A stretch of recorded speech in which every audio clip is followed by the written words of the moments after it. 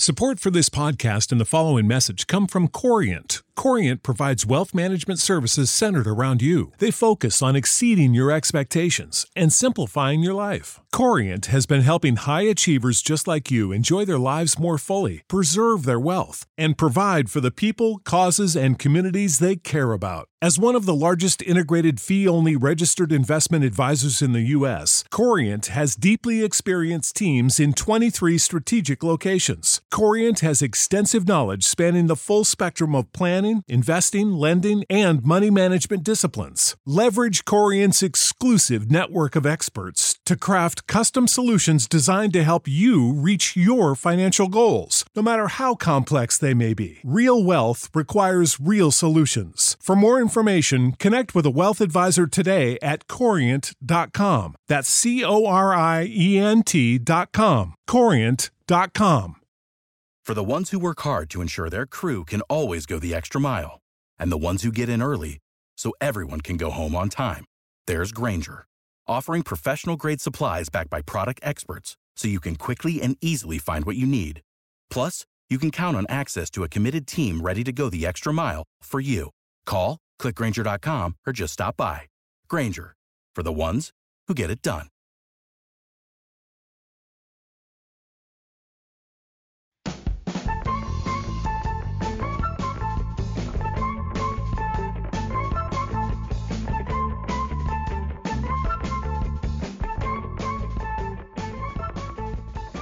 Hello and welcome to Rain Stop Play. We are back after a short hiatus to give you a county championship special, an update now we're 6 rounds in, and it's a full Rain Stop Play this week. And Rain Stop Play is quite apt actually, because we've not had a lot of cricket here in the UK for the past 2 weeks, but still plenty to talk about. I'll start with Glenn. It's been a while. How are you? Welcome back to the pod.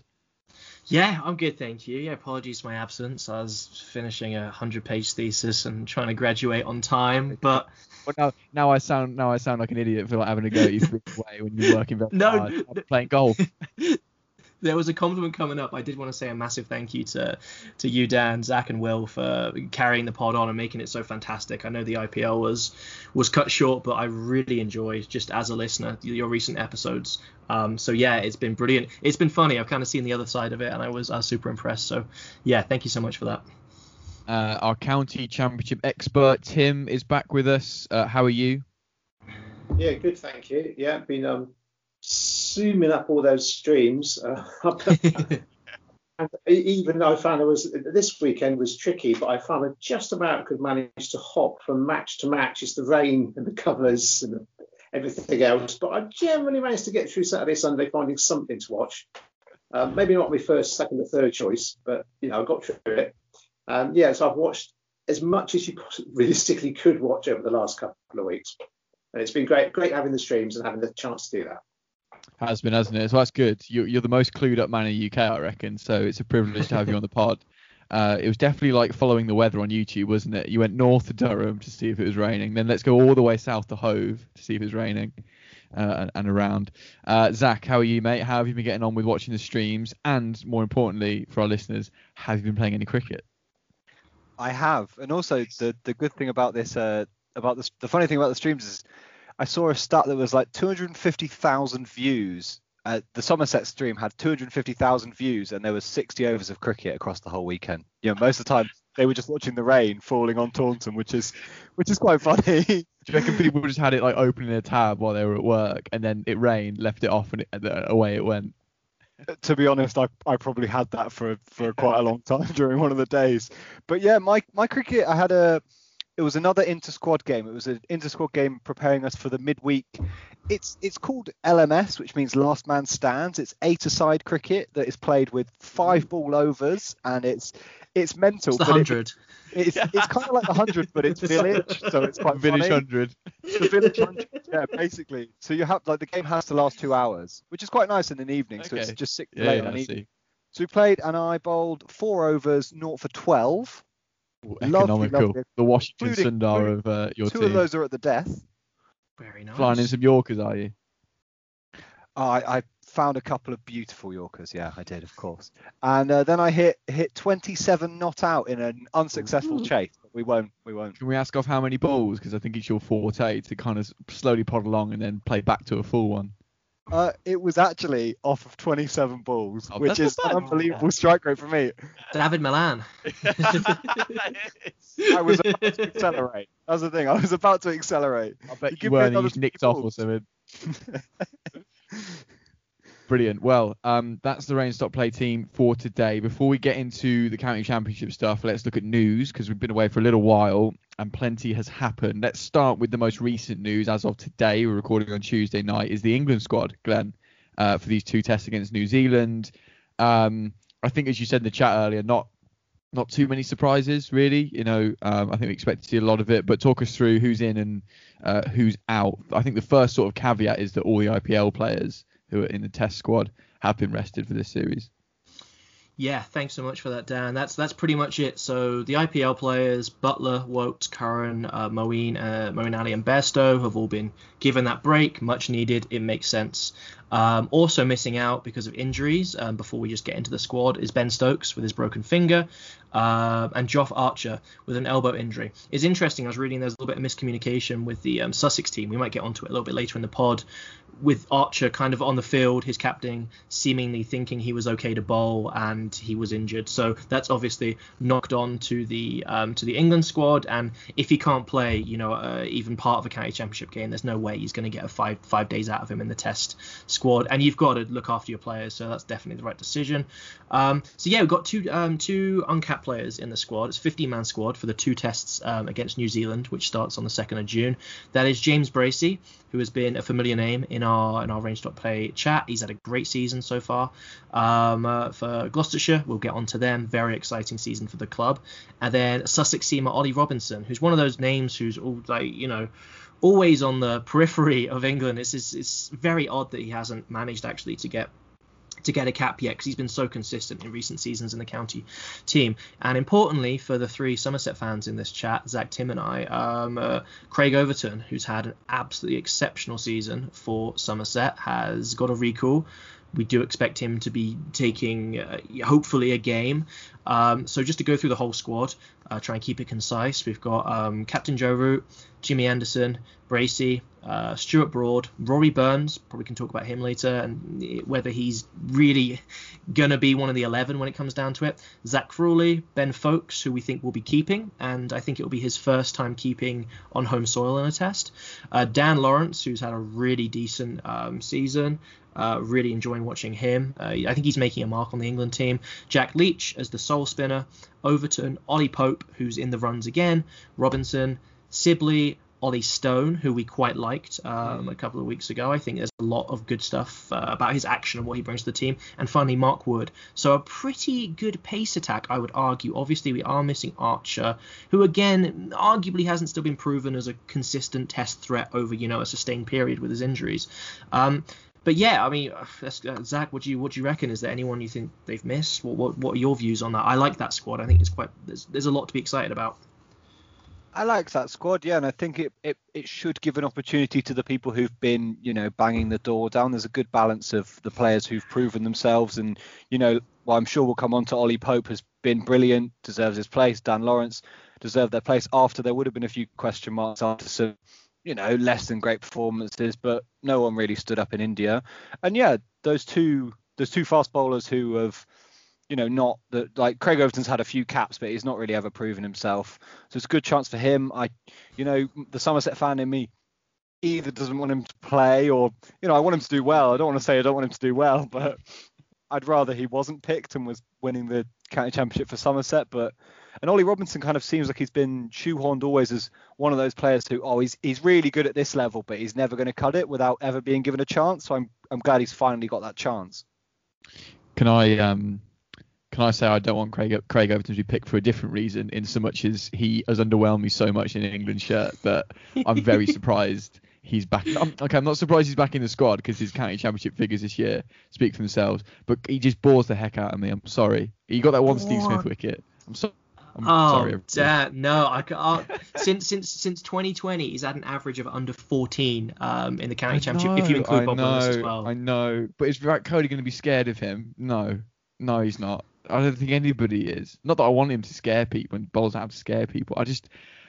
If I get proven wrong, great. And I'm just going to play devil's advocate on this one. Because maybe Ollie Robinson's the same thing. And obviously, as a Sussex fan, I'm very excited to see him there. And maybe he'll underwhelm at test level. But yeah, that's my one qualm with that. And Don Bess's omission, and I want to come in on that. I mean, that was foregone, really, wasn't it? After the India series. And he's just not been taking any wickets. And we'll come on to it as we get into it. For those watching this round of games, I think all of those players you mentioned, Glenn, bar Root and Robinson, because Yorkshire and Sussex don't have a game this week, will be playing. So if you want to go and watch them, see who might get picked, they'll be on the streams, etc. So some chances there for people. I'm excited to see that. Apart from Craig Overton, let's move on. Zach, you have Cameron Bancroft news for us, and I missed this, by the way. I missed what it's all about. So inform me as well as the listeners. What's going on? Well, so Cameron Bancroft has arrived. He's going to be a Durham overseas player, so this has even county relevance. He was with them a couple of years ago, and he's back, and he was really good. And he's just finished his quarantine period, so will be available to play. And he did an interview with The Guardian where he was asked about the famous ball tampering scandal, and he was specifically asked about whether the bowlers knew what he was doing. And he kind of says, he has a pause, and he says, I'll quote where he said, after he kind of gave a bit of a floundering answer, he was asked the question again. He said, yeah, look, I think, to the question of whether the bowlers knew what was going on. I think it's probably self-explanatory, which is not that surprising, but I feel like it's an angle of it I've kind of forgotten about, that the bowlers would have obviously known what was going on. And Stuart Broad, obviously, he loves giving his 2 pence in everything. So he's given his 2 pence, and he says something like, Jimmy Anderson will get annoyed at me if I miss the seam by about 2 inches and leave a mark on the ball, and will be shouting at me saying, oh, come on, try and hit the seam, Broady, you're ruining the ball. So he is, thinks without a doubt that the bowlers knew. And if I think about it, as we know on this podcast, I don't play cricket to any decent level, but I look at the ball, and if the ball started doing stuff when I was bowling with it, I would notice, because I'd be like, whoa, that's never happened before. My favourite contribution to the whole thing, though, has to be David Warner's agent, who's basically just said, I know the full story. The full story hasn't come out yet, but it will come out. So it's almost like David Warner setting himself up for his book deal he's going to get when he retires. I like that. I just want to add that it was quite funny, Zach, that the joint statement that the fast bowlers released, the Aussie bowlers referred, the implication was that Bancroft was a former player, which I did find quite funny. A few people picked up on that on Twitter. I didn't pick up on that one. I mean, the memes around it have been top notch. I saw one that was saying, oh, people say that Australian wickets aren't very good for seam bowling, but look at the amount of grass left on this one, and it was just a picture of Cameron Bancroft batting. I like it when cricket Twitter goes into overdrive and stuff like that. Some very creative people out there. So that's one to watch. That'll keep bubbling over the next, until they retire, like you said, Zach. There's going to be something that comes out after they're all long gone, cricket-wise, not dead. Although I'm sure in 100 years or so they might be. I digress.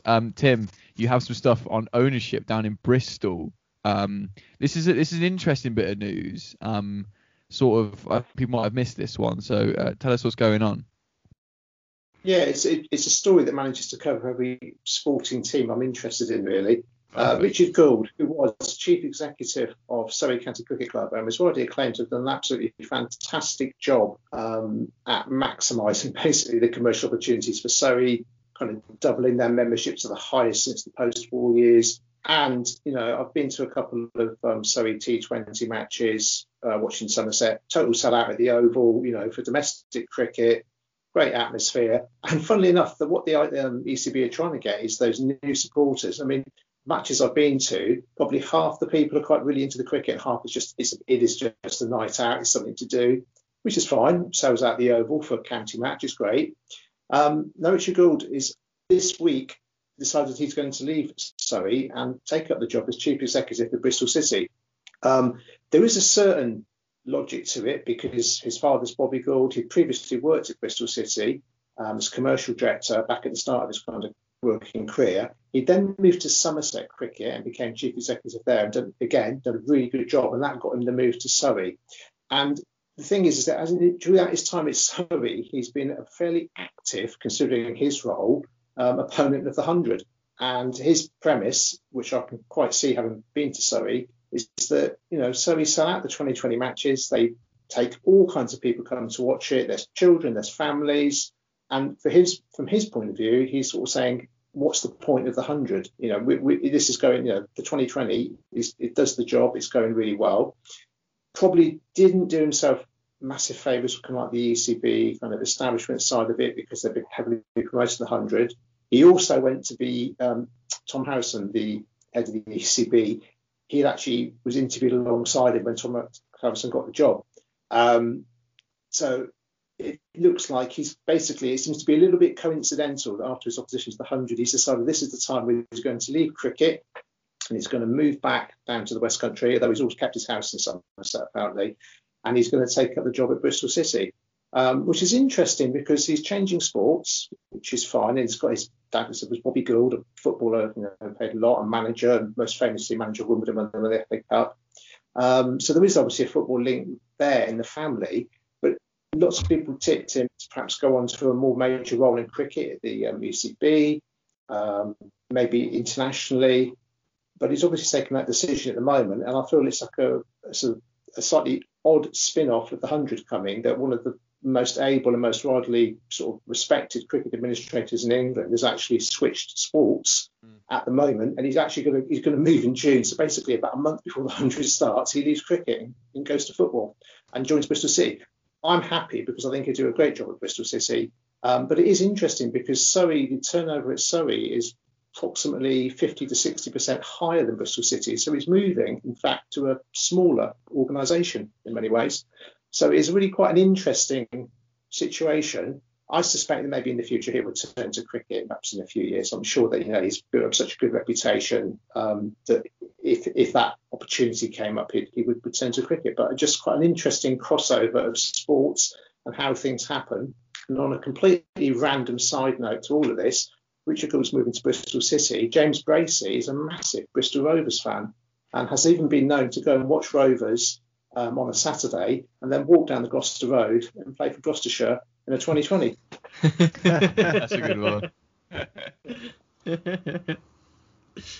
Just one note to add, I guess, for international listeners, Bristol City, they're a football club and they're in the second division, the Championship in the UK, for anyone who might not be clear about that. But English listeners know the trials and tribulations of Bristol City well enough. It's just such an interesting story. I love that if that is his opposition to the 100, he's willing to go to that many lengths. We just like to come on an hour a week and just bitch about it, but he's fully left his job and just gone, you know what, no. Absolutely no to that. So one to watch out for. Thank you for that one, Tim. Should we get stuck into the county champ then, boys? It's been a fun 6 rounds. Am I correct in saying 6 rounds, by the way? It's been 6, hasn't it? We've got the 7th starting on Thursday. So plenty of cricket to chat about. And how we're going to go through it is not team by team like we did in the preview. And that's no disrespect to some teams who may or may not be out of it yet, Leicestershire. And, talk about the interesting stuff at the top, focus on a few England players as well. So we've got a game from each round to chat about from a variety of teams from different groups, and we'll try and wrap it all up in a neat little bow for you. So, Tim, you've picked these games for us as sort of the highlights of the season so far. Do you want to start with that first game it was April the 8th, so when we started, Surrey versus Gloucestershire. Gloucestershire winning this one by 8 wickets in a pretty remarkable run chase. Talk us through this one and talk us through Gloucestershire, because they look pretty handy this year.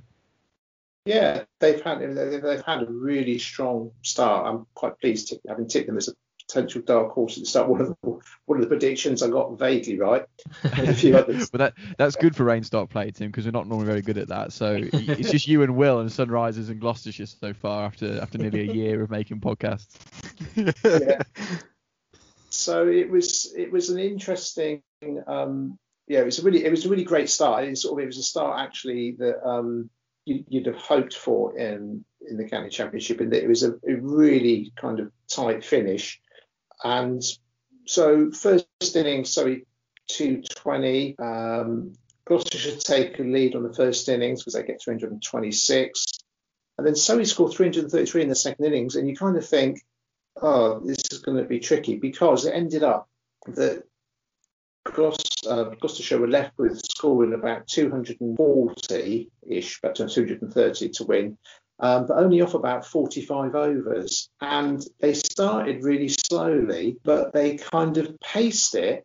And this is like an interesting take. They paced it so that when they got to the last 20 overs, they could basically play it as a 20-20, because it looked like it was heading for a draw. So with 20 overs to go, they still needed about 150. And then Graham Van Bowen and Chris Dent just started teeing off.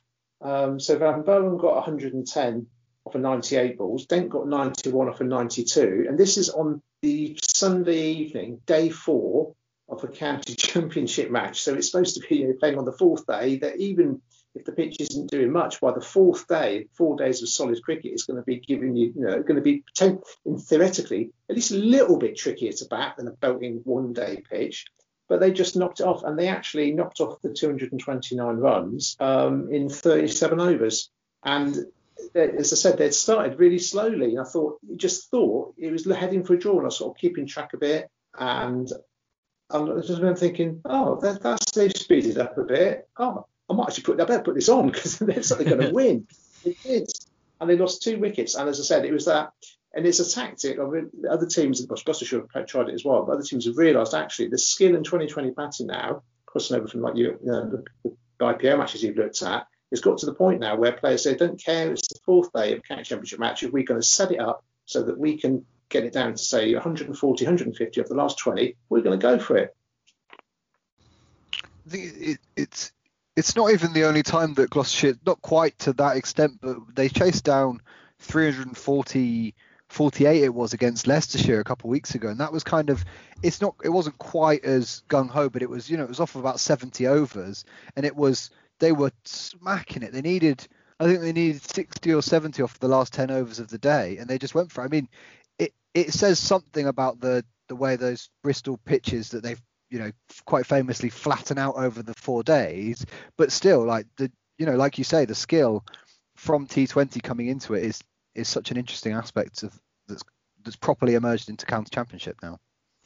I agree, Zach. And for me, this felt like a bit of a statement win, because I know, as you said, Dan, this was early April, so we were just getting into the swing of the county championship. I don't think any of us, as you said, Tim, expected them to take on this run chase, and we were expecting a draw, just a draw to play itself out, and for it to be 2 decent teams getting some points. But the way that Gloucestershire really took the game by the scruff of the neck and chased the run so confidently, they only lost 2 wickets. Bracey, who I think is their top scorer, didn't really get many runs, so it shows the depth of their top 4. And the bowling figures for some of the Surrey guys, I mean, some of them are on 10 and over, some of them are on 8 and over in a county championship game. So it was a statement win for Gloucester, and B, a bit humiliating for Surrey to be turned over on the final day. That's kind of my biggest takeaways from it. Surrey have had a few of them as well, slightly embarrassing turnouts. Can come on to them in a bit, but as you picked, Tim, quite masterfully, if I may say so, that these were going to be a good team this year. They were obviously promoted in 2019, couldn't get promoted because the season's changed now, so they're obviously a very good squad. On England Watch, we mentioned James Bracey at the top of the show. He's averaging 53 so far this season, so doing very handily. But who else is at Gloucestershire doing the heavy lifting for them? Why is this team are they undefeated? They are undefeated, aren't they? Yeah, they've won 4, lost none. So why are they still undefeated, and who's looking after that team? Well, they've got Ryan Higgins as an all-rounder who we talked about before, and he's came from Middlesex, and he's just been a really kind of consistent performer for them for a number of years. But it feels like he's kind of notched up a level, and it's just been bowling really well and taking lots of wickets, scoring the runs, and just been a really top-class county championship all-rounder. And even to the point that I read a couple of things where his name was being mentioned about playing for England. Going back to what you said about Craig Overton, but Ryan Higgins, if you think Craig Overton's not that quick, Ryan Higgins, he is a classic medium pacer. So, and even to the point where Ian Cobain for Gloucestershire came in, and hadn't played a first-class match for, I think it was at least 2 years, possibly 3, and he's come in smacking runs. And it was interesting. I read I sort of listened to an interview with James Bracey, did a podcast with ESPN Quick Info, and he was talking about the fact it's for Mental Health Awareness Week, and he was talking about the fact in the Gloucestershire dressing room they've had a lot of players, Tom Smith and Ben Bowen, that have had lots of personal issues, family things, all kinds of things. And he just says that they talk, they're an incredibly tight-knit group. He said they're really supportive of each other, and he said, it's just a team. It's not just beyond team spirit. He said the bond between all the members of the team, they've supported each other through some really massive personal things. And he said that that they've got a style of play, they all buy into it, and that's where he thinks the success has come from. Should we chat about Surrey, who were playing in that game as well? I think they're fourth in Group 2 at the minute, having won 1, lost 2, drawn 3. They're on 68 points, which is sort of, they're 20 in front of Middlesex in 5th and about 20 behind Hampshire in 3rd. They're a little bit stranded. I think we kind of had this, boys, in the previews, them being a little bit of an underwhelming side despite the size of the team and the sort of expectations of a county like Surrey. So, well, I think it's played out as we said. Should we repeat ourselves in the preview, Zach? But then obviously Ollie Pope's doing very well, so that's nice from an England point of view. Yeah, I mean, for them, I think they're the county that will be most worried about the England games happening, because they're losing Pope, who's got 518 runs, Burns, who's got 386, and Folkes, who's got 297. That's 3 of their top 5 run scorers, and they've, even with those runs in the side, they've not been winning games, like you say, Dan. And they've played a few. They've played out a few draws. There was one game that was, I think it was against Leicestershire, that it was just an absolute road at the Oval. And then they've had, Hashim Amla's been doing really well, but yeah, they're going to be really worried. And they had, the game at the weekend that had 60 overs against Somerset. They'd really hoped to have won that if they were going to be looking to push up into that top 2. But yeah, like you say, they're quite far away, and it's a strong group. That Group B, it's a strong group because you've got Hampshire and Gloucestershire, obviously both very strong, and then Somerset, of course. And Middlesex have looked good, but they've really let themselves down, I think, so far. So Surrey, like we said before, I think Surrey are they've been underperforming so far, and I think it's going to continue. Yeah, I think that's spot on, Zach, and I think we kind of had that at the start of the season, and there it is. Now, I'm sure we mentioned that as soon as the England games start, they lose the core of their squad, and that will happen. So let's come on to the second game that you picked out, Tim. It was Essex versus Durham at Chelmsford. Essex won by 44 runs after being bowled out for 96 in the first innings. I remember this one now. It's all coming flooding back to me.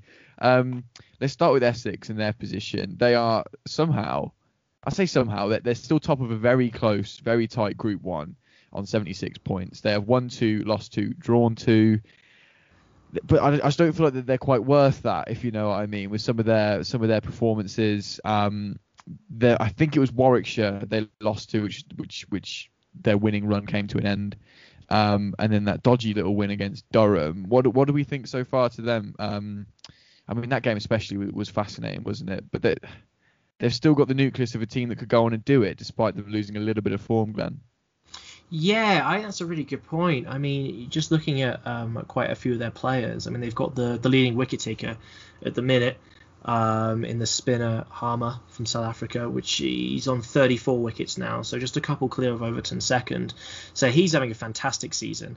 His average, quite interestingly, is quite a bit higher, probably because of the amount of overs he's bowling. Just looking at the stats now, you have to go down to about number 10 in the wicket-taking table to have someone with his average of around above the 20 mark. But he's bowling a lot of overs. He's got 9-wicket haul so far this season, and it's just looking really, really impressive. And in addition, they've got a couple of batsmen, especially Wesley and Lawrence, who are actually back to back in the table. I think they're around 7th, 8th ish, around that mark for run scorers. So I used a good word there, Dan. They have the real core, the real nucleus of a very competitive team. It just really, for me, depends on if they can really just push through, keep collecting points. Lawrence, I think, will be missed. for them. But I've been impressed. You never know what to expect. I mean, obviously they've got the pedigree, and you probably have a high expectation. But with the new format, I think I wasn't too sure where you'd assume it probably would suit them. But yeah, they're just a really good county. I think that's the bottom line. They've got some really seasoned players, and I think I'd be surprised for them to drop off. So far, I think they've shown their quality. I think, to summarise. Yeah, and I think the thing is with Essex, and this is why I found this match I picked out, was because it was like depressingly familiar as a Somerset fan of Essex. You think, oh, finally someone's got them. They've got them. They can't get out of this. They can't. Oh no, they've done it. And actually, as I was doing my rain chasing cricket watch over the weekend, I ended up watching a bit of Essex because they actually were playing. I think at one point they were the only batch playing, and I think it was Leicestershire they were playing. It's a good check. Derbyshire was it? Yeah, but it was one in a way because the weather wasn't great and Derbyshire could just have batted out a bit. There was a fair chance that at some point there might be bad light, and you're like, you know what? You think just when you think it was Derbyshire, you think when they get to that point that actually. You think, yeah, well, they look fairly comfortable. It looks like there's going to be a bit of bad light. Let's just get a wicket. And then just as the weather's closing in, the commentators talking about, there's a bit of rain clouds behind the stand. And guess what? They get the last wicket. And I think what it is that what Essex have got is they have got the winning mentality. They know how to win. And I think, to be fair, Somerset have got that as well. And they just can pull it out of the bag time after time. I think as a team, watching them this year, it's kind of coming to the end of its cycle as a kind of top team, because I think Tender Shartle, maybe how long is he going to be playing for? Cook, another year or two. So I think, as a team, they may well carry on for another year or two. But I think for this group of players for Essex, that is going to be very Jamie Porter, so yeah, I think this match, from I kind of picked it out, it was like, oh no, they've done it again. I think they just demonstrated a total winning mentality, basically. Yeah, it's exactly what I was going to say, Tim. I feel like I've watched this game so many times where I watch a team thinking they're going to chase down, because I think it was a game. I think Somerset's game had finished early or something, so I was watching the end of this Essex-Durham game, and again the same with the Derbyshire game, thinking, oh, I'll watch a bit of Essex, but every time I watch Essex they end up pulling it out of the bag, but they can't, surely not this time, but they managed it. And the Derbyshire game, like you say, yeah, I watched a bit. Derbyshire were 150 odd for 3 in their second innings, cruising. Bit of rain, I was like, oh, they've gone off for rain. There's no way now. But yeah, they like you said, they managed to get it done, and it looks like now I think this win this weekend, when everyone else has drawn, is going to be huge for them. And they were 4th or 5th in the table, and we've spoken about it on IPL pods, Dan. They were down in their table, but that group is so tight that it was one win on a weekend when no one else wins that was going to take it to the top. It could be season changing, that one. You're spot on. If we look at Group 1 now, I think it was in the news of a pod, maybe the last pod of the one before that, but it was like top 4 were separated by 2 points. And you're like, okay, it's early in the season, but we're 6 games in now, and the top 5, which is 5 out of 6 in the group, are separated by 9 points. And that's a few extra batting points, bonus points here and there. Essex are atop of that at the minute on 76, but you go down to Warwickshire in 5th on 67, and that is anyone's game. So that was a huge win. Second in that group of Durham, who somehow lost this game, but I'm impressed with Durham. I don't think we gave them enough, props perhaps in our preview. I know they've sort of been languishing in Division 2 for a few years, so I didn't think much of them. But they sit second in Group 2 in Group 1 at the minute, and they had an unbelievable May. They sort of had their April was like, a couple draws and a loss, standard Durham stuff. But they've beaten Worcestershire and Warwickshire in May, 2 really impressive wins. And a lot to talk about this lot. I mean, congratulations to Chris Rushworth as well, who becomes their all-time leading wicket taker for the county. And yeah, I'm just impressed by Durham. Can they maintain this for the rest of the season, though? I feel like they've got an innings defeat in them somewhere along the line. I personally think they can. I think they've looked really good, and this group's tight, and no one, the teams that we picked that were going to be there or thereabouts, I feel like we mentioned Worcestershire, who have disappointed me so far. They've just been, I don't know, I think they need to talk to their groundsman and get him to give the bowlers something, because they're just Rose. Warwickshire have done exactly what we said they would do. looked really good at times but have underperformed, and Notts have looked okay. But I think out of those teams, Durham have been the one that's impressed me the most. And with, Woody's played a little bit for them and he's been really good. Obviously Rushworth and this David Bedingham, who, we talked about him in the preview pod because he hit a double ton in that first game. I think we accidentally called him Daniel Bedingfield in the preview pod, so we've really built him up with the wrong name there, and now he's averaging 89. So maybe we should start naming everybody else pop stars. We want to do well. Do you want to start mispronouncing the Somerset team as pop stars, and maybe they'll start performing a bit? Well, maybe some of the batsmen, that would be good. But yeah, it's only his second season at Durham. He has an ancestry visa because he's born in South Africa, but has an ancestry visa.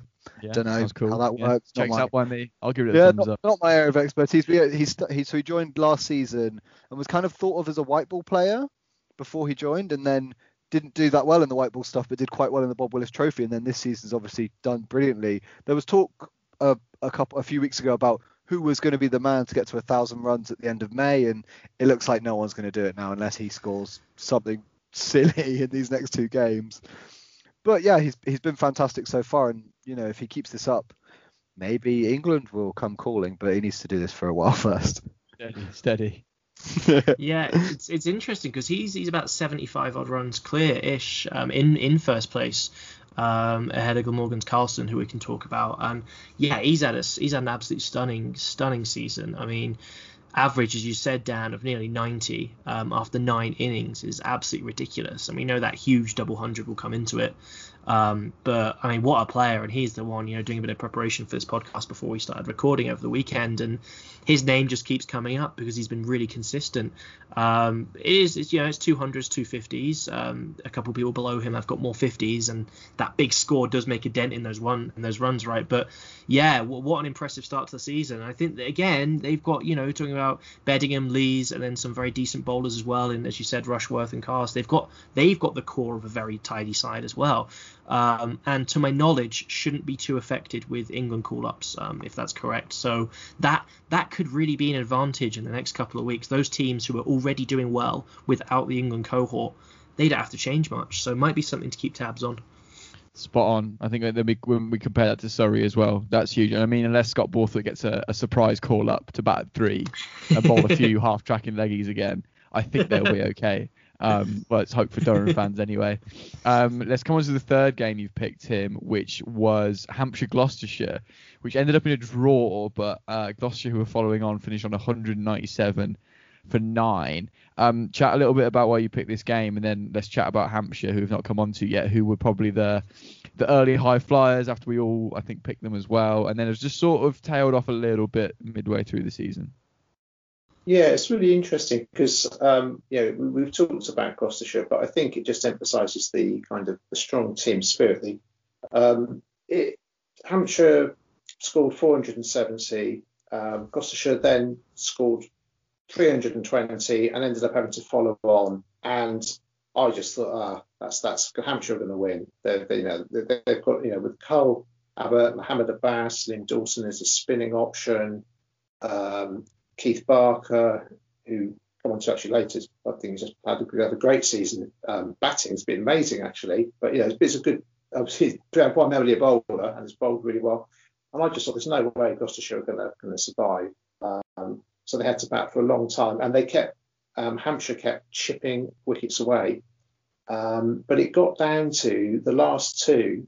Dom Goodman, who was playing his second first-class match to the student Exeter University, and Josh Shaw, and there was still 20 overs to go against that attack of Abbas, Carl Abbott, Barker, Dawson, and Hampshire. And obviously they could put as many they have close fielders in everywhere, short leg, short mid wicket, the slips, gullies, and they survived. They stayed there, and so Goodman in his second first class match got 9 runs off of 48 deliveries. And Josh Shaw got 23 off of 58. But they survived the last 20 overs. And at the end, in contrast to the previous one we looked at with the Essex, who just somehow found a way to win, Hampshire this season just don't seem to be able to find that way to win. They've had some great performances, they've had some good wins, but they don't seem to have that killer instinct to win. Although they did win it the weekend in a match where actually Middlesex basically chucked it away on the Saturday, because if they could just have lasted to Sunday, it was going to rain all day in London. But Middlesex completely mixed it up and let Hampshire kind of cruise through. But even then, Hampshire kind of you didn't have any great confidence on the Saturday that Hampshire were going to do it. It was more like Middlesex messed it up. But this match, I thought it was a real marker. We never talked about Gloucestershire, but a real marker for them. And it was just that kind of, you thought with Hampshire, I think they've kind of underperformed to what we maybe thought at the start of the season. It might be they get into Division 1. I'm not entirely sure. But I can see them just missing out. And I think with the team they've got, I would say that'd be a massive disappointment for them. Yeah, I think that's a really good summary, especially of Hampshire's inconsistencies. One player I want to pick up on is James Vince. So I did a bit of a comparison between Vince and Bedingham, because they both got really big scores at the start of the year. I think we had mentioned them both on our original pod, listing back to that. So Vince, he's got 412 runs, but he scored over half of them in one innings of 231. And looking at his recent scores, oldest first, 9-0, 52, 0-10, 6, then 42, 62. So we thought he might be potentially, being talked about, at least potentially in this England squad. Okay. And Sorry. I know you're not a Van Dan, but after that huge double hundred, I think he pushed himself back into contention. I think, the same old story for him. I think it was interesting to compare the two, whereas Bedingham has kicked on, whereas Vince has really struggled for that for that triple figures. He hasn't got that in the last, I want to say, 8 or so innings. Yeah, it's interesting because at this point in the season, when Hampshire played Gloucestershire, Hampshire were the team to beat. Their batting lineup was going well, and that opening pair of Abbott and Abbas is always going to be scary. But since then, since that game, they've only got to 250 once, and that was in their second innings against Somerset when they had a 260. Well, they had a 256 deficit or something. So that game was already, the weather was the only thing that was going to save them then. So it's, they've kind of, I feel like the old Hampshire has come back, where their batting is just frail and it's failing, which didn't seem like it was the case. Everyone in their top 6 was contributing those first early weeks, and I think, like you say, Middlesex, I think you summed up their season brilliantly there, Tim. They just threw it away like they have done so many times this season, twice against Somerset and this game against Hampshire particularly. But yeah, Hampshire, I think they're going to miss out, just about like you said, Dan. Could we say, just a quick point in the bowling, would you argue that Abbott and Abbas as a duo are possibly one of the strongest 2 quick bowlers in the county championship at the minute? Would you argue they're that good a pairing, right? And that probably should be pushing them higher up the table. It's just showing how bad their batsmen are if you can't win games with those two, or you can't be top of your table with those two, because Mohamed Abbas has been making people look silly all spring, really, hasn't he? And that, I think it's spot on with Hampshire. And looking at the run scoring chart, James Vince is the highest one, fairly mid-table. And like you said, Glenn, he got half of them in one knock. So yeah, it'll be interesting if they can kick on, because these guys should be in Division 1, really, shouldn't they? Okay, let's move on to the next game you picked out, Tim, which is Yorkshire Northants, which finished in a Yorkshire win by 1 run. I mean, how could you not pick that game, right? I didn't even notice this game happened. If you went back to the pod where I think I read about it before we came on to record, I was like, oh, sugar, Yorkshire won by a run. That was a pretty cool game. How did this game pan out then? How do you win by 1 run? That just seems impossible in the grand scheme of things, isn't it? Do you know what I mean? Yeah, well, it was basically, it was neck and neck through this match. So Yorkshire first innings 206, Northampton 234, so a slight lead. Then Yorkshire all out for 247. So really, it was kind of like completely even. And Northamptonshire ended up with a victory target of 219, and it looked like they were going to do it. sort of through the day, but it was Yorkshire kept chipping away. And it's one of is what has been really great about, as I said about the whole streaming thing, is that when the teams perhaps I'm following more have finished and their matches are done, you think, well, what's happening? And you look around and sort of 5 o'clock on a Sunday, and you think, oh, that's getting really close, that one. I'll have a look at that. And I watched the last sort of hour, and I genuinely thought Northampton were going to do it. I thought they were just going to edge over the line. But it was, again, coming back to that winning mentality, because it felt like the Northampton players just didn't quite know what to do, whereas a lot of the Yorkshire players, because they had a lot of their kind of players who played Test cricket, Root was playing, you got Balance playing, you had a lot of experienced players playing in the Yorkshire team who didn't panic. They kept, they just kept at it. And I feel if it had been the other way around, Yorkshire would probably have got the runs in that situation, because in that pressure situation, they'd have had the experience to get through it. It was interesting because Rain Parnell, who's been, played for different counties, bit of a veteran now, South African, but he'd got 5 for 64 in the first innings, so really put them in a really good position. And it was him trying to guide them home. He was the only player really with that kind of big match experience in the Northampton team. So it was really interesting that he was the one who ended up there. And as I was watching it, I thought he's going to do it. He's just going to shepherd them home. And it just basically, it got to they were within one run of winning. And he thought the shot was on. He thought he was going to smash a four, and he just kind of mistimed it. I mean, it was a shot that if he'd just had a touch of luck, it might just have fallen short of the fielder, gone for a couple of runs, and they'd have won. It was that close. And the poor bloke at the end of it, he was just there on the pitch, head down, couldn't believe it, because when you're that close and you know that one shot will do it. And it was just an incredibly tense finish to a match. I mean, it was just fantastic, and just I'm not a fan of either team, so I guess I wanted Northampton to win just because they're the kind of smaller team. It would have been a massive win for Northampton, so it felt a bit like an opportunity kind of missed. But I did feel at the end of it, it was the Yorkshire had enough players with the experience. They didn't panic. They kept at it, even when it was just down to a run. And Northampton, a lot of their players weren't quite sure, well, where do we go with this? So it was a great match. And at least it wasn't what Shannon Gabriel did that one time against, was it Pakistan, where he just tried to slog sweep and they were just trying to block out for a draw. So, there's always a silver lining, isn't there? Zach, do you want to chat about Yorkshire, because you seemed underwhelmed by them before we went on to record, and they're top of Group 3. And I watched, they were on Sky, weren't they, this week? They got the Sky game. They didn't look great, to be fair. It was a pretty boring game. Rain stopped play there very often. So give us a bit of a Yorkshire angle from your local team. Well, so yeah, first of all, I am actually going to watch Yorkshire versus Sussex day one in a couple of weeks' time, and I've also got tickets for Northern Diamonds versus Central Sparks, which is the first game at Headingley, which is the Rachel Hayhoe Flint Trophy on the 29th of May. So very bit of live for that. Sport, beautiful. I know. But yeah, I think Yorkshire have been, underwhelming. If you look at they've kind of just gotten over the line a couple times. That Sussex game, Sussex should have won. Again, Sussex had a first innings lead.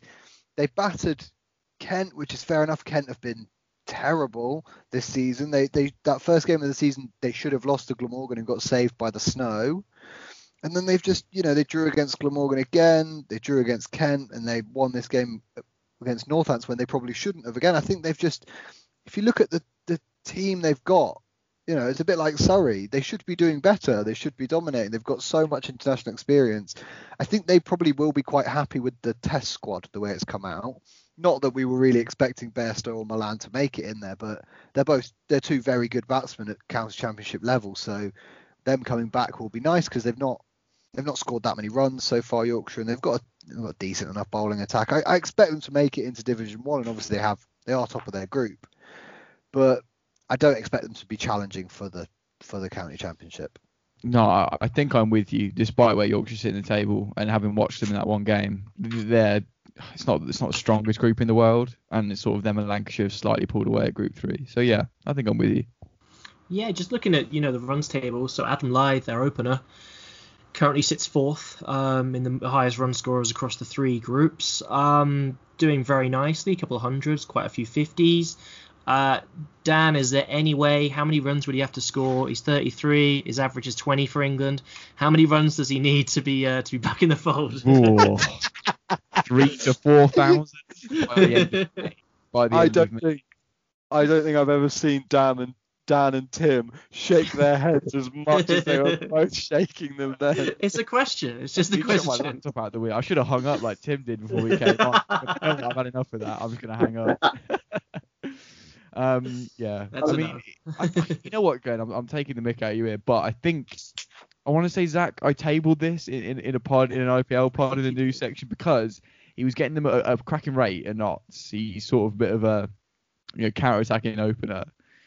He couldn't do that in English shirt again. He was pretty useless, wasn't he? But they got a few people to come back. They could do something. I mean, Zach, do you want to say anything about Adam Lyth? You seem to be defending him there. Oh no. I mean, I think we did talk about it because he hit like 99 off of 99 balls. That or was something. it. It was great fun, but we got a bit excited. I think. I don't see it. I don't see it working. Northamptonshire, in the preview, we kind of dismissed them in the nicest possible way, but actually they proved to be better than that, and they probably should have beaten Yorkshire. And the next match we're coming on to, they had a thumping win against Sussex, and if they'd beaten Yorkshire, if they'd actually beaten Yorkshire, they actually would have been actually in contention to get through to the next round. So it's fine margin. Should we come on to that Sussex game now? I think that's a nice little segue to it, because Northampton won this game. When was this? This was a couple rounds ago. They won it by an innings and 120 runs. Sussex were bowled out for 106 in that first innings, which was an unbelievably high score compared to, where were they, Zach? Was it 25 for 7 at one point? That's probably been the most amusing scorecard of the season so far at that point. And then they would never get anywhere near that Northampton score.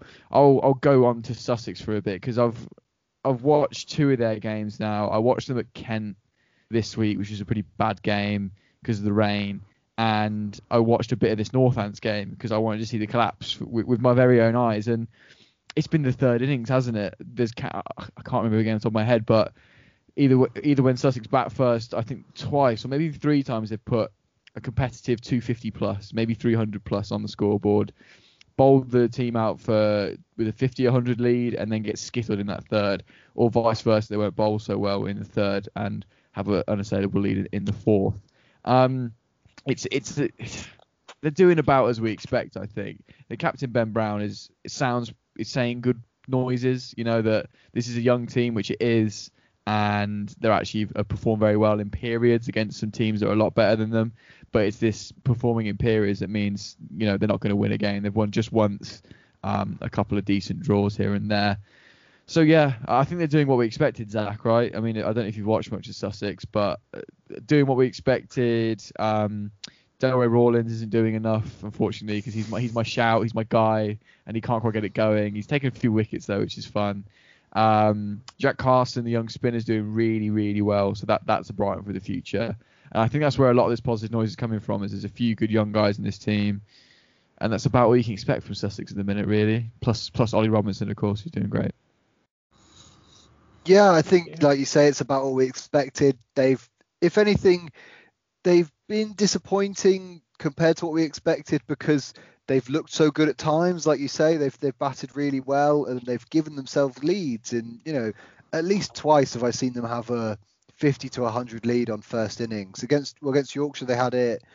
Against, I can't remember what the other one was, but yeah, at least twice they've had a 100 lead. And like you say, against Kent, it was the third innings that Kent battered them out of the game. And yeah, it's been disappointing because we don't expect much from them, but then they have looked so good at times. And yeah, Ollie Robinson in that Northants game, didn't save them with the bat, but 49 not out in the 106 all out is, where should he bat for England is a question. Great question that is. You'd think he'd be above Broad and Anderson.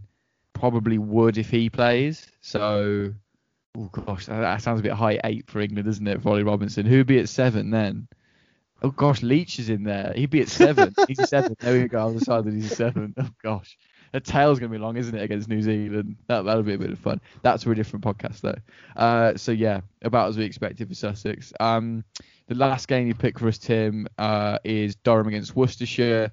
Durham winning by 258 runs. Pretty huge. This is one of the 2 wins I mentioned in May where they beat Worcestershire and Warwickshire. Pretty statement wins. Chat about this game a little bit, Tim, and then let's just talk about Worcestershire because they are still yet to win, yet they sit, in that pretty impressive battle in Group 1 on 73 points, so 3 points behind 70 points, 6 points behind the leaders. So what's going on at Worcestershire especially, and what happened in that game?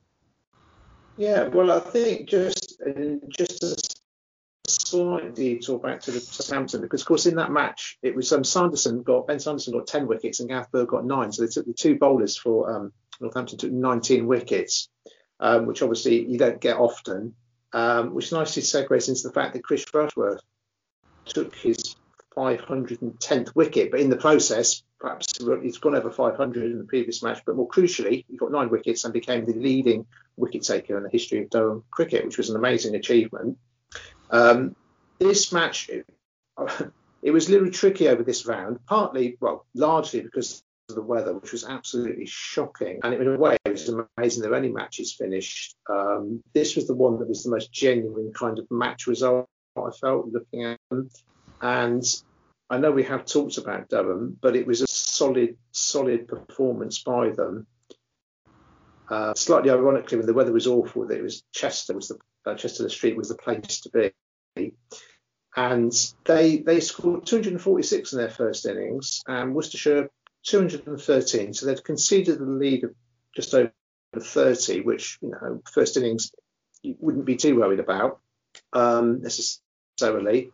But it was the second innings where Durham scored 389. And there was a couple of younger batsmen, Jack Burnham, who I don't know much about, I'm afraid, he scored 100. Will Young, who's a New Zealander, scored 100. And that had been backed up in the first innings by Alex Lee scoring 99. So he didn't get to his 100. He'd moved up from Yorkshire a little while ago, I think. And then Rushworth then had that great bowling performance, second innings, and they bowled Worcestershire out for 164. So in the end, it was as a victory by 258 runs, which, that is a big win. And against a Worcestershire team that I thought would be doing better than they are. They're 4th in the table, and it's that very tight Group 1 table, so they've still got every chance of getting into the next round. But I just haven't got expectation. They've been scoring runs generally, and it was Jake Libby who's got he's high score of 180. He scored a couple of hundreds. Bowling attack looked like on paper a fairly solid county attack, but it just doesn't seem to be quite happening for them. I thought they'd be performing a little stronger, and I think the fact that Durham, who we've talked about, I know, but we're saying are looking fairly solid, but not perhaps likely to get through to the next round, and yet they've absolutely thumped Worcestershire, which must be a bit of a worry for Worcestershire. But yeah, I think it was a great win for Durham, and I think for Worcestershire probably a pretty disappointing result really. Is it a story of just the pitches, Zach? Are we talking just roads here? Because I'm looking at Worcestershire, the amount of declarations I'm seeing in their games, or teams not getting bowled out, people not taking 20 wickets. This is Worcestershire and the opposition, by the way. I'm not having a go at Worcestershire here. To be involved in 5 draws is a little bit strange, really, isn't it? I think you'd expect at some point a result to be had by them, but they haven't always played at New Road, so I don't really know what's going on there. Yeah, it's an interesting one, because you'd expect it to be, if their groundsman is just producing roads, then it's going to just be when they play at home that it's going to happen, but it's happening everywhere, and it's strange. I wouldn't have necessarily thought of Worcestershire as having a stronger batting lineup than their bowling. I think of their bowling lineup as top quality, and they were really good last year. And took Somerset really close in the central group, whatever it's called. And this time round, yeah, they're a bit disappointing. I don't know if they've kind of gone all in with the extra points you're getting with a draw, which I think has kind of caused a few of early season pitches to be a bit flatter than we would usually expect them to be. But which I mean, maybe we can come talk about that. I kind of get maybe the ECB want people to produce better pitches so people bat for longer, and there's been a lot more runs I think in this than there was 2 years ago in the Championship. Even last year was a bit different because they played in August, but especially at this point 2 years ago, I don't think there were many people on 500 runs, and there's a few. So I don't like the playing for draws, wickets kind of thing. It's kind of a bit boring. I like the games like Yorkshire and Northants where it's 200 plays 200 plays 200 plays 200. Yeah. I think that's much more interesting. And I mean, it kind of maybe comes as a bias point. Somerset never hit 400. If Somerset hit 400, something's going wrong. Somerset play on wickets where there's results. So that's I it, don't isn't know. it? You just want to see the other counties suffer, don't you? That's how it wants to be. Oh, no, I agree with you, and I think I see where these be coming from, but is it really going to help our batsmen that much? Having a slightly flatter wicket here and there, I don't really know. But just finish off on Worcestershire. I've only just scanned the wicket taking list, but their top wicket taker this season is Bernard on 12. Pretty much bottom of that list, and there's the Brett D'Oliveira's under there. Well, I'm sure it's only part-time, or maybe like a second leg spinner, with 12 wickets apiece. So it seems like they can put runs on and then not bowl teams out. So, it's just going to be a never-ending cycle for them. Which is interesting because I look at their bowling attack, and Barnard's good.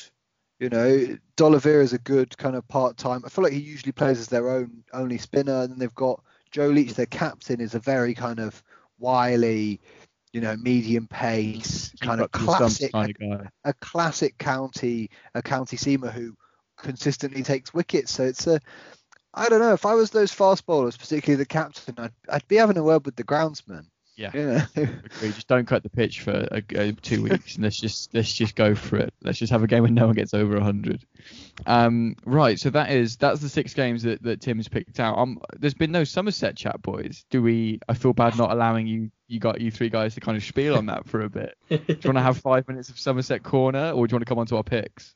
Yeah, we can do 2 minutes. Come on, let's just do a bit of Somerset. That's what the people tune in for. So where are they? Let's look at Somerset. Where are they? Group 2. Second place, 1-4, lost 1, drawn 1. That sounds okay to me. That's a-okay. Is that about right? Just a-okay. Going well so far. Yeah, I mean we've all been pretty happy with it. I think the question for me still remains with our top order. I think we've still been struggling for runs with our openers.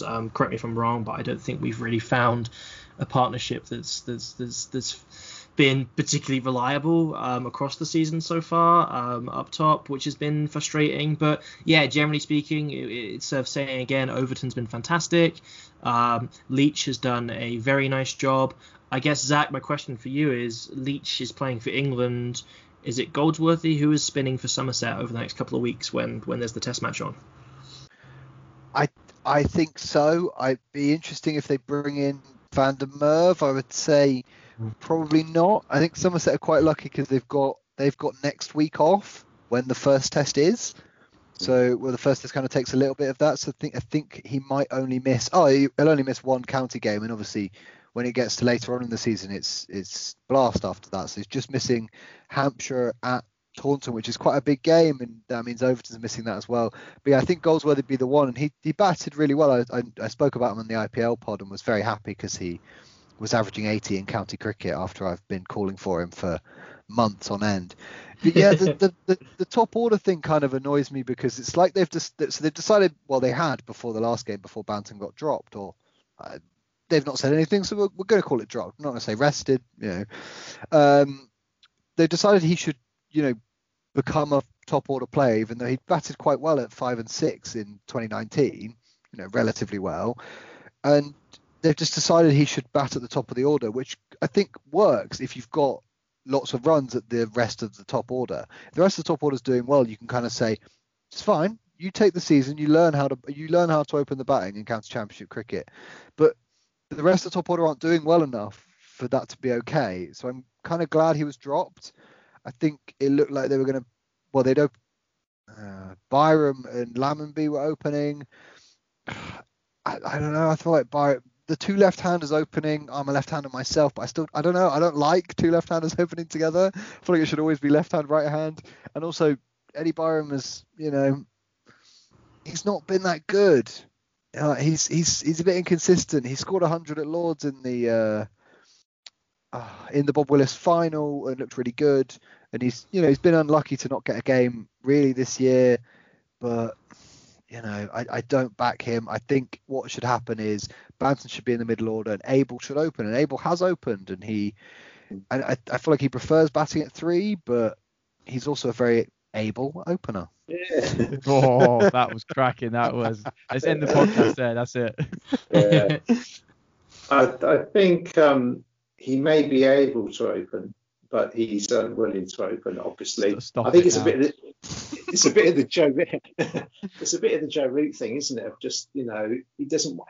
I think basically he obviously decided that as captain he needs that, even if it's only usually about 10 minutes before he's in. He just needs that 10 minutes just to clear his head, because I saw him when he came into the Somerset team. He was opening with Trescothick, which is great. It's just like more than twice his age. It's like a father and son playing on a Sunday. It's great. But yeah, he's an effective opener because he's always in. He's literally been in every single match in the first 10 overs. I mean, every innings. It's ridiculous. But he obviously feels he needs that. He needs that headspace of 10 minutes, come off the field and just clear his head before he goes out to bat. Literally 10 minutes. Yeah, literally. I think that is fair. I think that is fair enough, because actually he's been the most reliable batsman they've got. And to be honest, if that's where he wants to bat, I think we better leave him there.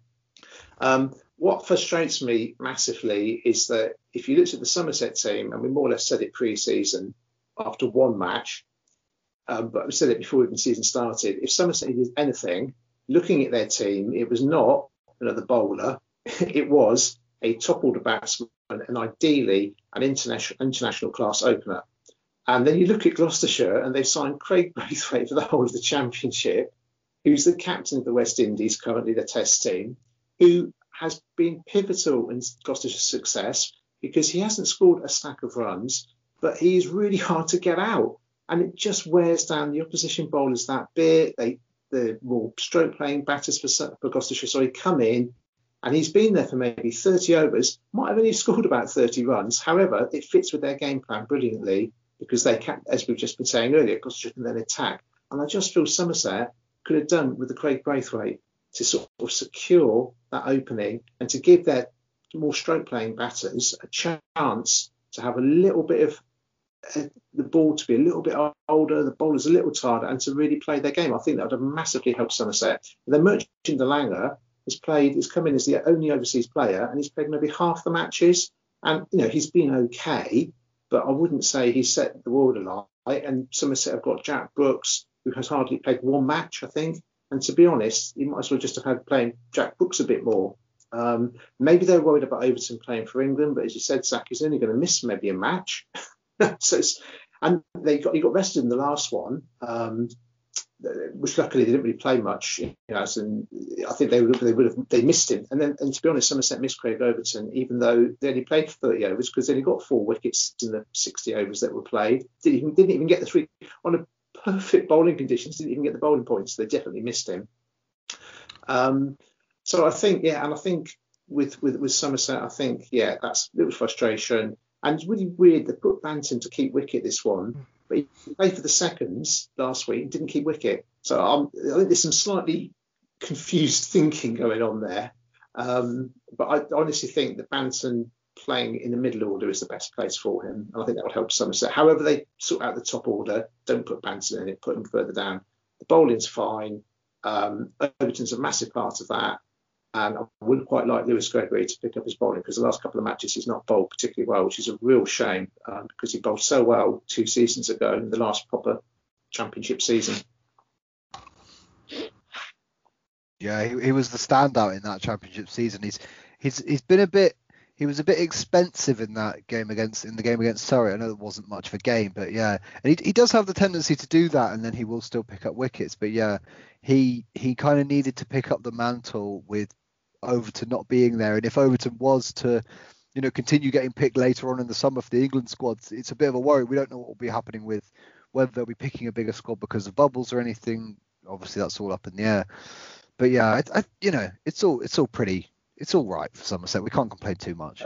No, it's good. It's good, and it's exciting, which is we just said. Compared to Worcestershire, it's always exciting. I think that's all you want, I think, isn't it? Just something interesting to watch when you are on the stream. So that was Somerset Corner. Thank you, boys. As there'll always be a Somerset Corner on these county pods. Nothing wrong with that. Okay, right. To wrap it up, let's chuck some predictions out there. We love doing this on Rain Stop Play and getting it wrong. There's 4 of us today. There's 6 potential teams to pick here. Somebody's gonna get something right, please, for goodness sake. So remind me, and I'm going to come to you, Zach, because you're the guy for this. It's top 2 from each group go into Div 1. That's what we're going to be picking now. Who's going to get into Div 1, which is a whole other thing later this year. So who wants to go first? Because I certainly don't, especially out of Group 1, because any of them except Derbyshire will probably go up. I can go first. Did you write down our predictions from last time? Or not? Because I'd love to know how far away we are. Okay, let me re-listen to the preview pod. Write them down. I'll write these ones down, and then come the 3rd championship poll. Whenever we do that, then we'll have a full crib sheet. Then I can put it on the Twitter page. Dan, we need to re-listen to the first one now and do like a director's cut when we're all like talking over it, analysing our choices. Yeah. So that could be some extra paid for content. Patreon content. Director's cut. Okay, Zach, sorry. Let me hold on. Let me actually write these down because I won't remember to listen back to the pod. So go ahead. Who are your picks? So I hope we can also do some director's cut on the millions of times we've picked England's T20 side for the World Cup.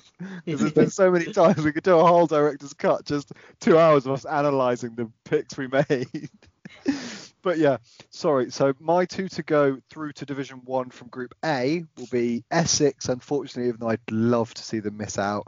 And I think Durham are going to do it. I think they've been really good.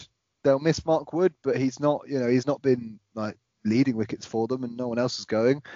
In Group B, it's going to be the 2 West Country teams in Gloucestershire and Somerset, I think.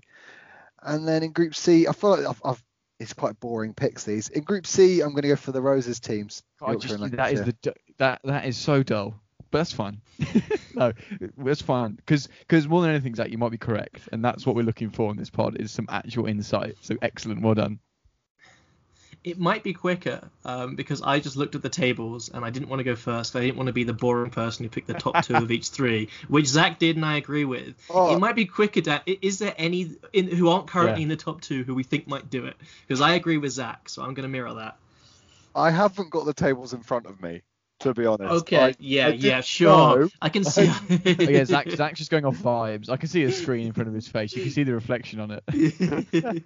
Okay, let me. So I've got those written down. I think they are the sensible choices. If we as a group maybe do a group decide. I think as a group we can agree that they are sensible choices. I don't like Durham from Group A to go through. So I'm gonna take Worcestershire. Why the heck not? They're not undefeated anymore. They're solid. They're rock solid. Listen, they're not losing by a lot. They're not winning by a lot. And I think in such a tight group, the amount of batting points and draws. No, they're not undefeated. They did lose that one game. Which they've not won. So I like the Rain Stop Play pedigree of picking the team that hasn't won a game so far to be going through. That's why we get nothing correct because I come up with shit like that. Has Neil Warnock is he coaching Worcestershire on his days off? Is this what? Let's get Sam Allardyce in. Oh, that's just a pure vibes pick. Tim, have you got any ones that don't mirror Zach's?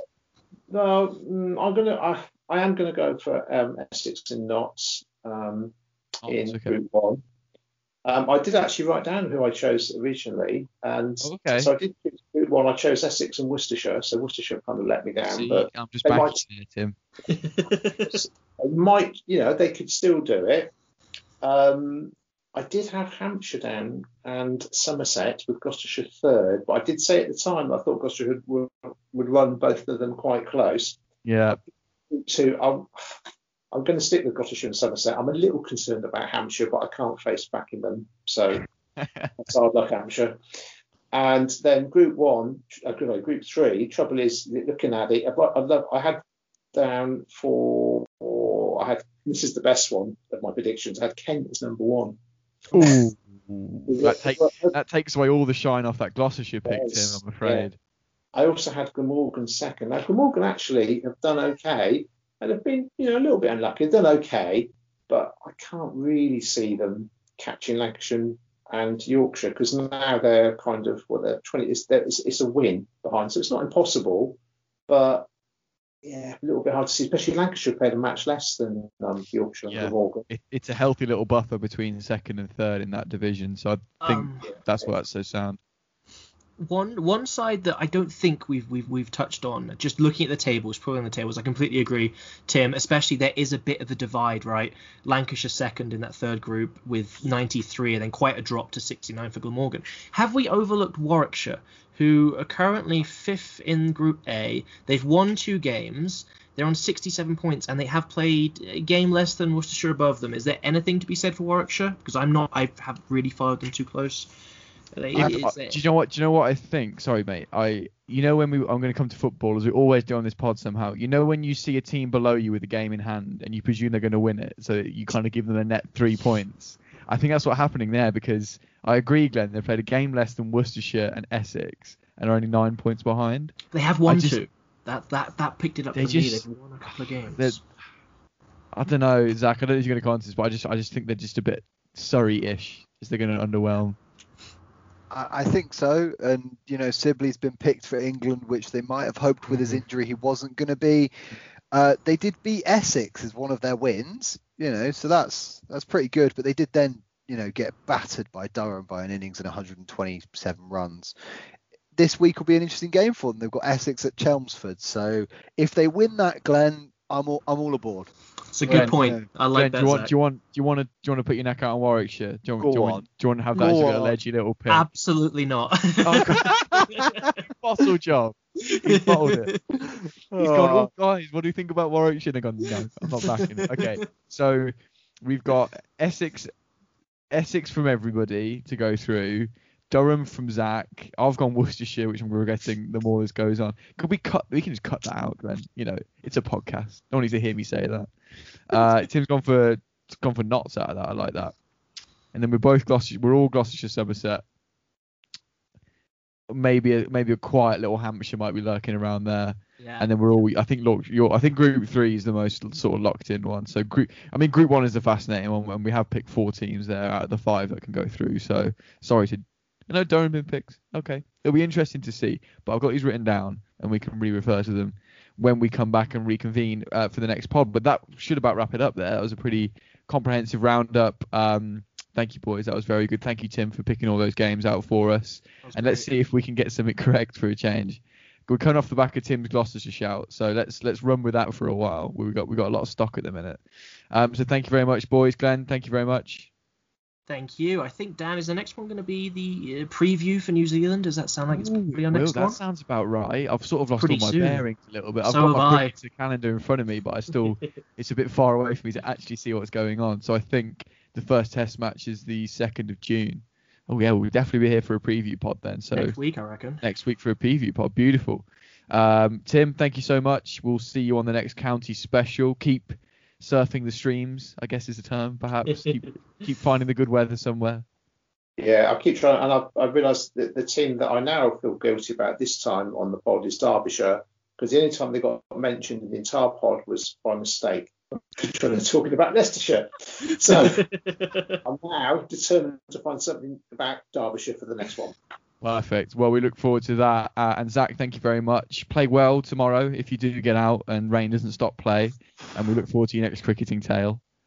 Yeah, the weather's looking decent for Leeds tomorrow. Well, not decent, but it's not looking like it's going to rain. So should get a good game and hopefully we'll win. hopefully a good story for the next pod. That would be great, which, as Glenn said, will be the England-New Zealand Test match preview. So thank you very much for listening, and we'll see you then.